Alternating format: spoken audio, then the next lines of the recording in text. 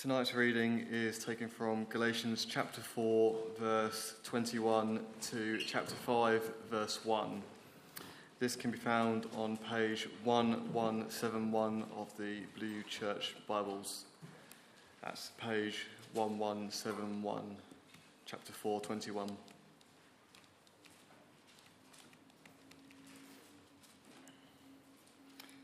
Tell me, you who want to be under the law, are you not aware of what the law says?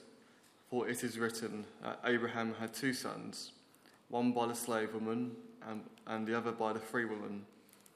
His son by the slave woman was born according to the flesh, but his son by the free woman was born as a result of a divine promise. These things are being taken figuratively. The woman represents two covenants. One covenant is from Mount Sinai, and he bears the children of who are to be slaves. This is Hagar. Now Hagar stands for Mount Sinai in Arabia and corresponds to the present city of Jerusalem, because she is in slavery with her children. But the Jerusalem that is above is free, and she is our mother.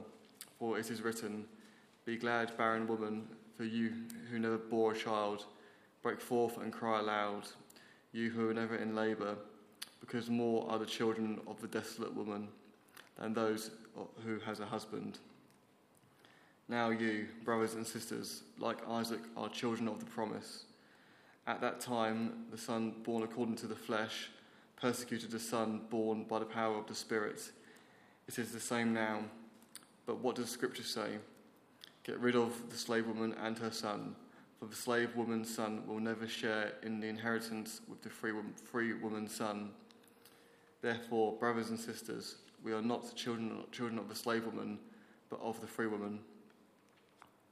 It is for freedom that Christ has set us free. Stand firm then, and do not let yourselves be burdened again by the yoke of slavery. This is God's word.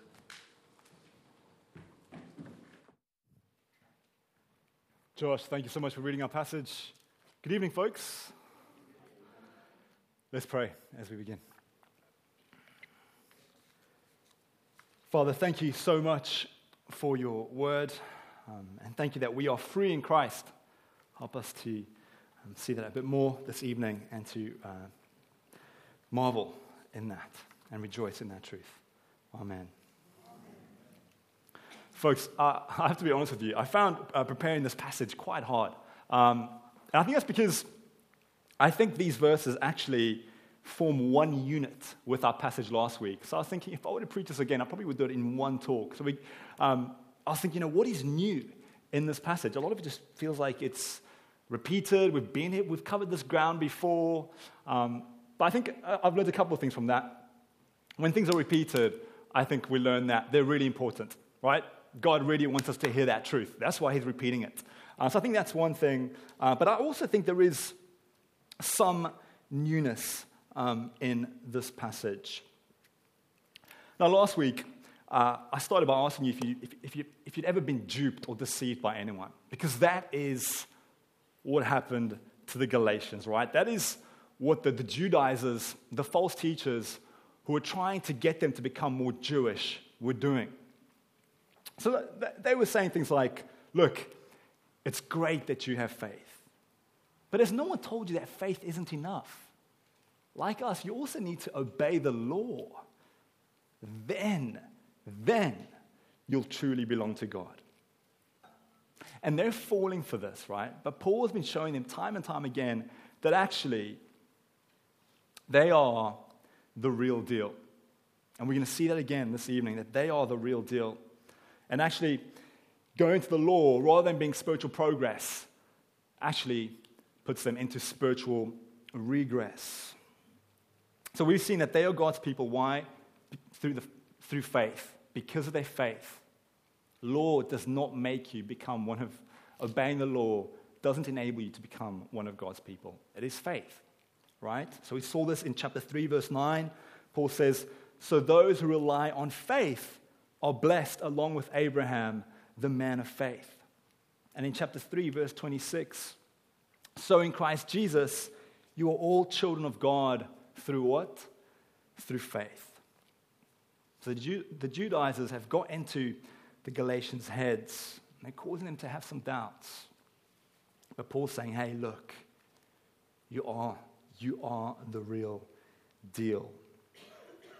Now, here's where we're going tonight. We have 2 points. Sorry, they're not going to be up on the screen, so I'll just explain them to you.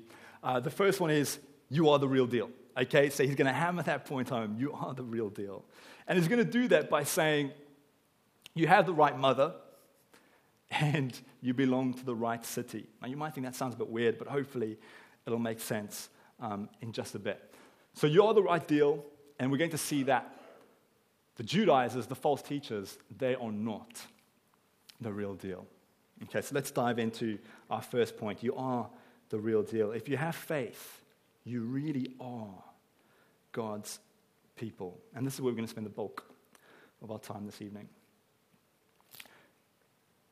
How does Paul drive this point home that we are full members of God's family? Not outsiders or merely second-class citizens. We are full members. Here's what he does. He gives us a couple of Old Testament allusions. And the first allusion is intended to communicate that people of faith have the right mother. Now, what does that mean? Early in the letter, you might remember that Paul said that believers have the right father. So in chapter 3, verse 29, he said, if you belong to Christ, then you are Abraham's seed and heirs according to the promise. But now, instead of focusing on a Christian spiritual father, he's focusing on a Christian spiritual mother. And here's how he does it. He compares 2 of Abraham's sons. So have a look at verse 22. For it is written that Abraham had 2 sons, one by the slave woman, that's Hagar, and the other by the free woman, that's Sarah. His son by the slave woman, that's Ishmael, was born according to the flesh. But his son by the free woman, that's Isaac, was born as the result of a divine promise.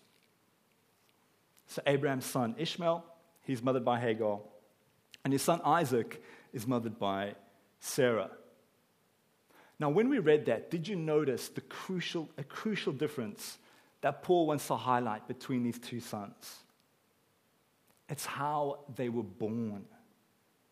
So, how was Ishmael born? He was born because Sarah and Abraham had basically given up on ever having a child together. So although God had promised Abraham when he was 75 that he would have many descendants, after waiting for about 10 or 11 years, Sarah tells Abraham, look, we've been waiting a while, haven't we? Why don't you just sleep with my servant Hagar, and maybe we can have children through her? And Abraham goes, okay. So he takes Hagar as his concubine, and Hagar subsequently falls pregnant and gives birth to Ishmael. Now, what does Paul highlight about this birth? So he says that the child, Ishmael, was born according to the flesh.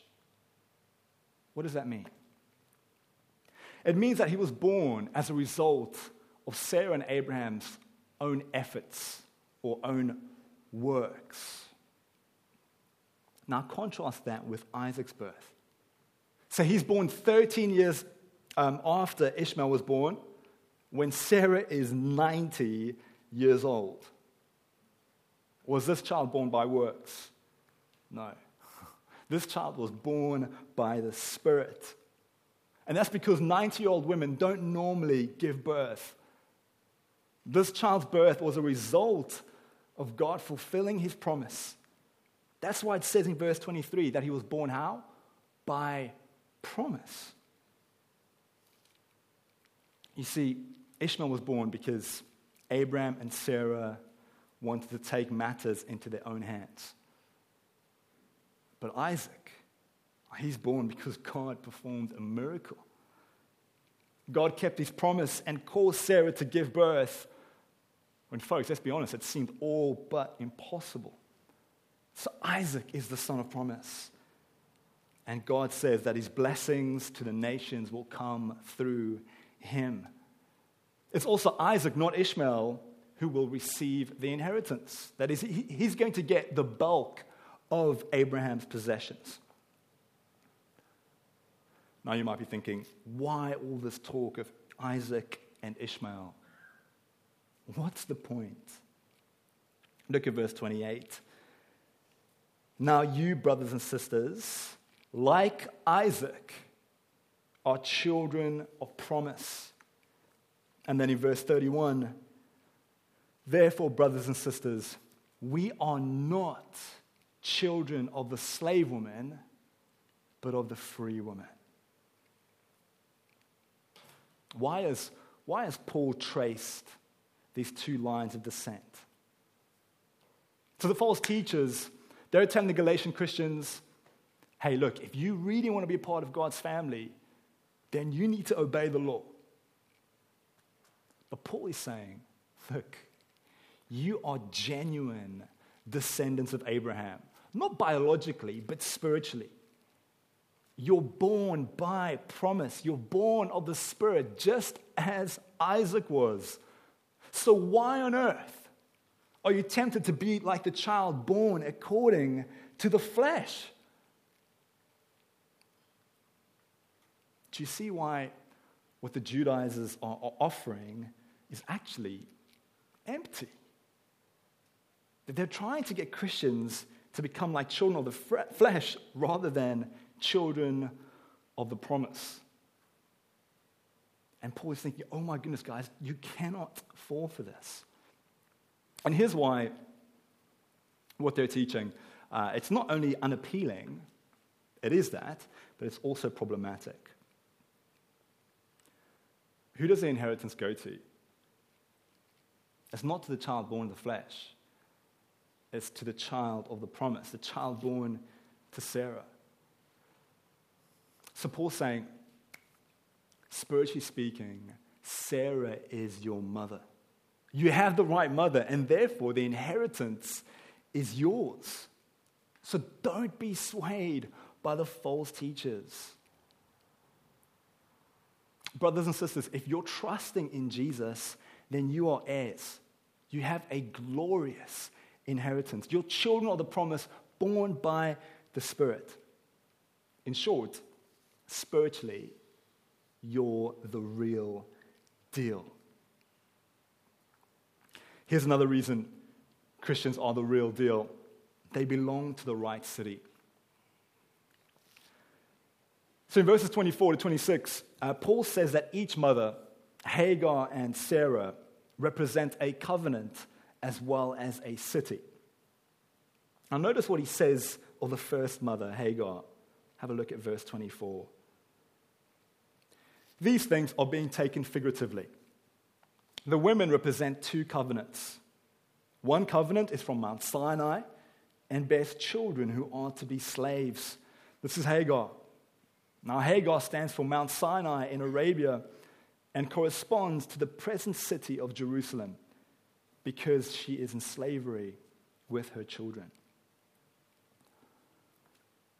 What do we learn here about Hagar? So, she's associated with Mount Sinai. Now, what happened at Mount Sinai? That's where the law was given to Israel, right?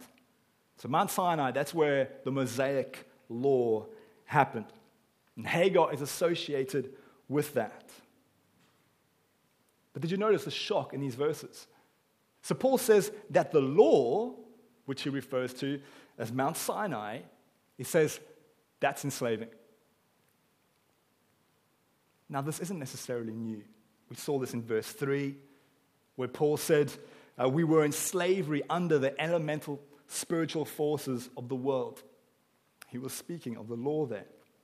And then we saw last week when Paul told the Galatians that they'd be turning to slavery if they wanted to live according to the law.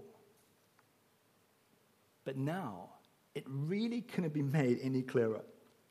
Living according to the Mosaic law equals being a slave.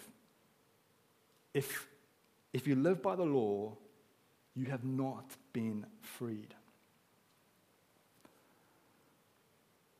Now, what are the implications for us? If you think that the way to be righteous is by, for example, keeping the Ten Commandments, which was given at Mount Sinai, then you will be enslaving yourself. And that's because, friends, we just cannot perfectly keep the commandments.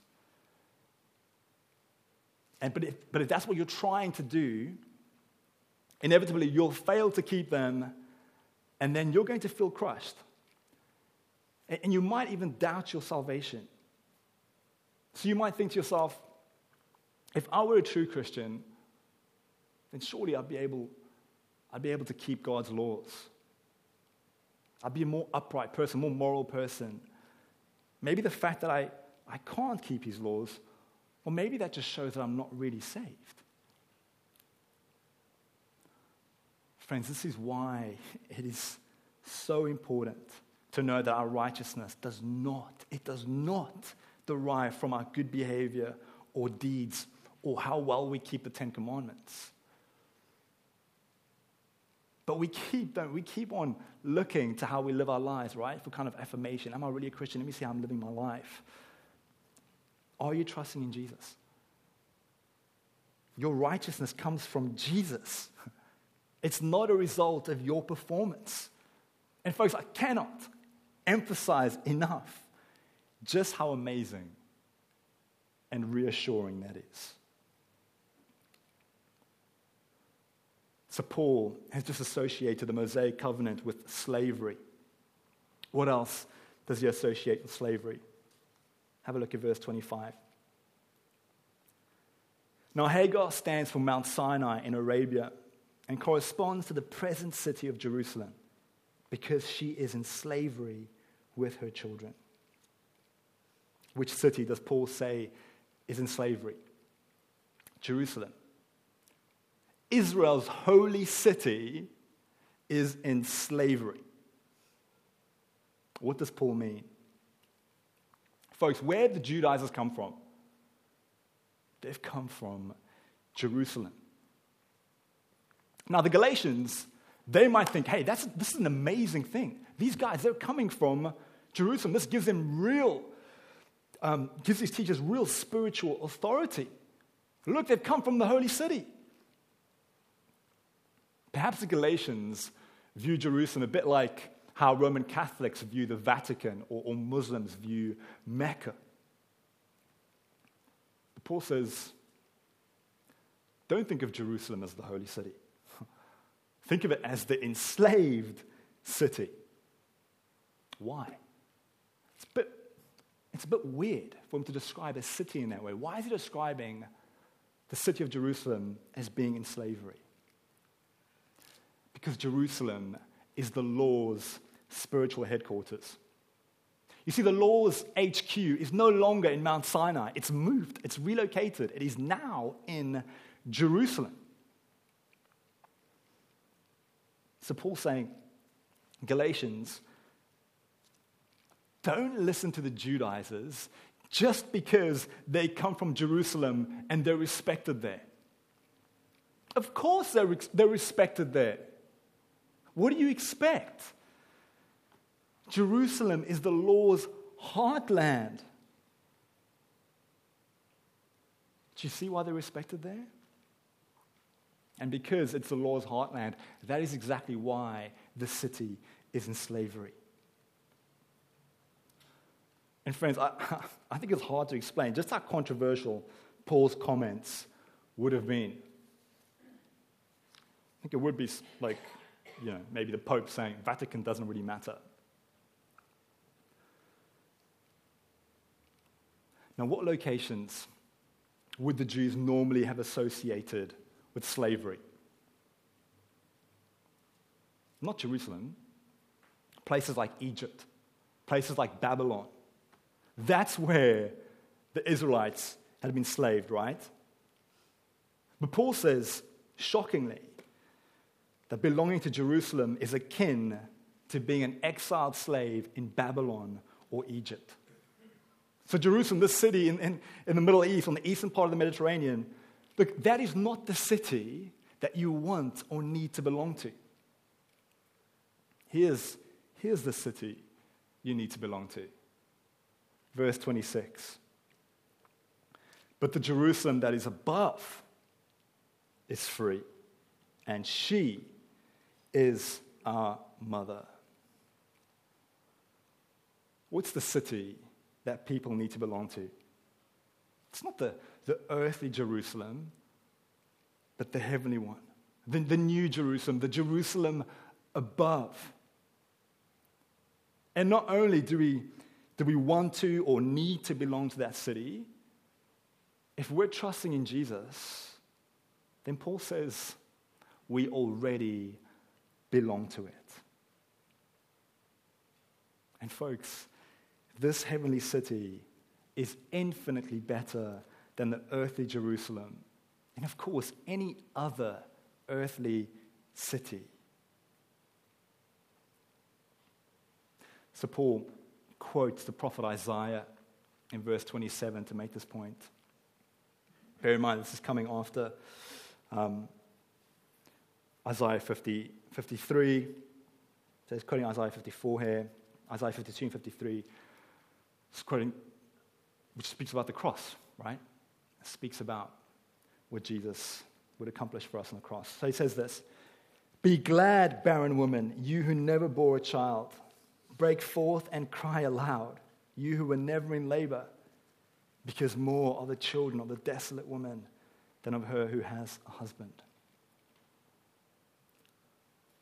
What's Paul doing here by quoting Isaiah? So he's saying that the Jerusalem above, that's going to have so many more inhabitants than the earthly Jerusalem ever will. And even if the earthly Jerusalem looks impressive to the Galatians or to us, it is never, ever going to beat the heavenly Jerusalem. It's the heavenly Jerusalem that will have such a great multitude that no one can count, from every nation, tribe, people, and language, standing before the throne and before the Lamb. That is the Jerusalem that you want to be part of. And that's a Jerusalem that you're already a part of if you have faith in Jesus. So the Judaizers, they want the Galatians to doubt that they're the real deal. But actually, it's the Judaizers who are not the real deal. The Galatians are genuinely God's people because through faith, they have the right mother and they belong to the right city. But what happens if you belong to the wrong mother and to the wrong city, like the false teachers do? Where does that path lead? Have a look at verse 29. At that time, the son born according to the flesh persecuted the son born by the power of the Spirit. It's the same now. But what does Scripture say? Get rid of the slave woman and her son, for the slave woman's son will never share in the inheritance with the free woman's son.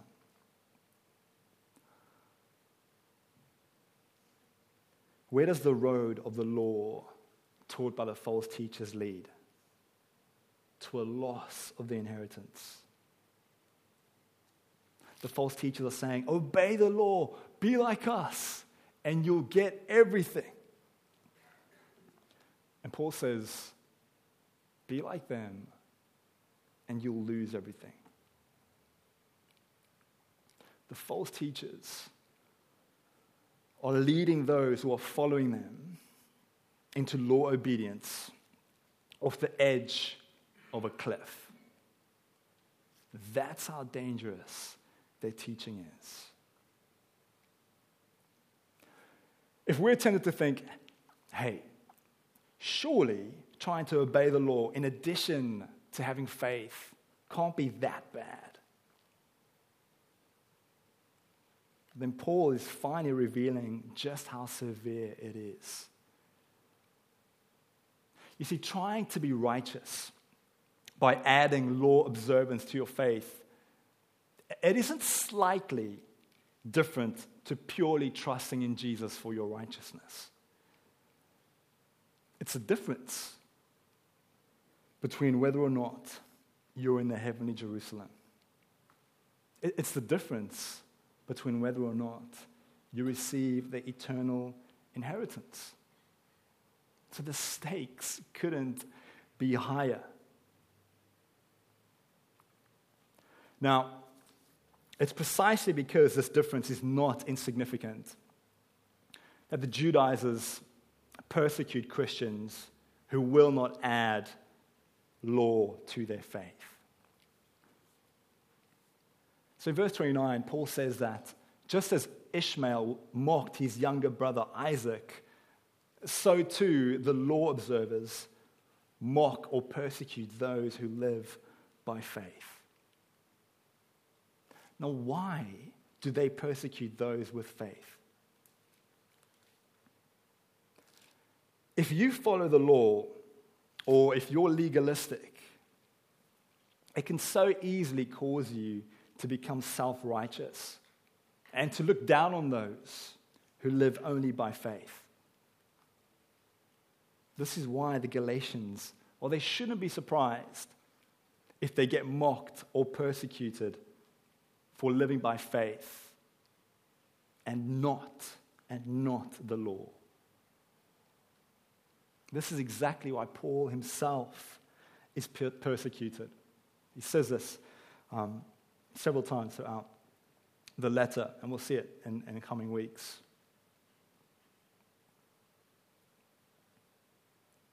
And I think this is why Paul ends on the note he does in chapter 5, verse 1.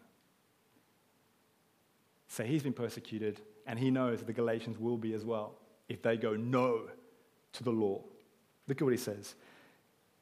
Chapter 5, verse 1. It's for freedom that Christ has set us free. Stand firm then, and do not let yourselves be burdened again by a yoke of slavery.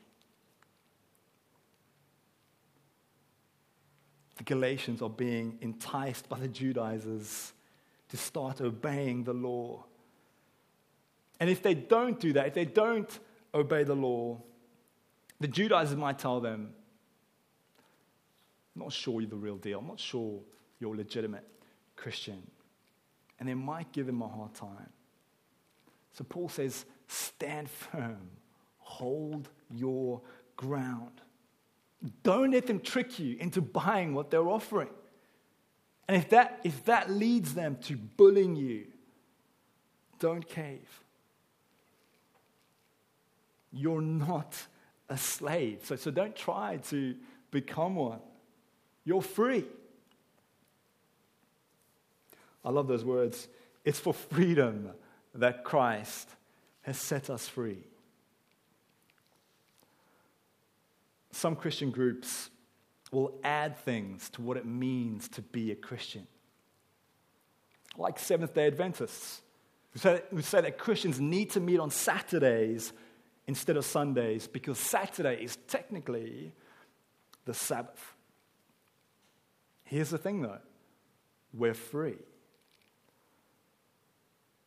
In other groups and churches, it's wrong to do certain activities on a Sunday. Or it's wrong to listen to secular music. Or it's wrong not to dress smart on a Sunday. But brothers and sisters, you are free. So don't let anyone place burdens on you.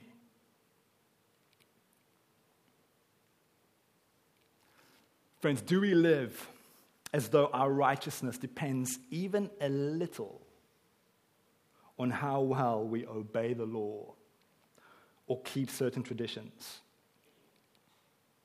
Obeying the law is not what we're called to. It is to freedom that you have been called. Let's pray.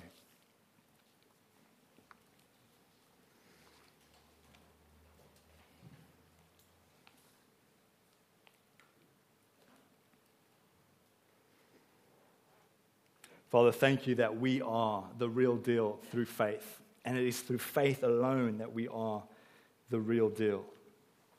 Father, we pray that you would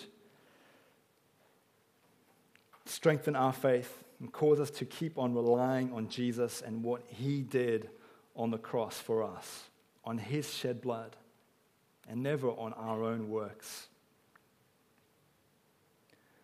And Father, we pray that if there are any areas of our lives where we are maybe slightly legalistic or relying on any works or laws, Father, we pray that you would reveal those to us and help us to repent. Thank you that we are yours purely by faith. What a privilege that is, what a joy it is, and how reassuring that is. Thank you. Amen.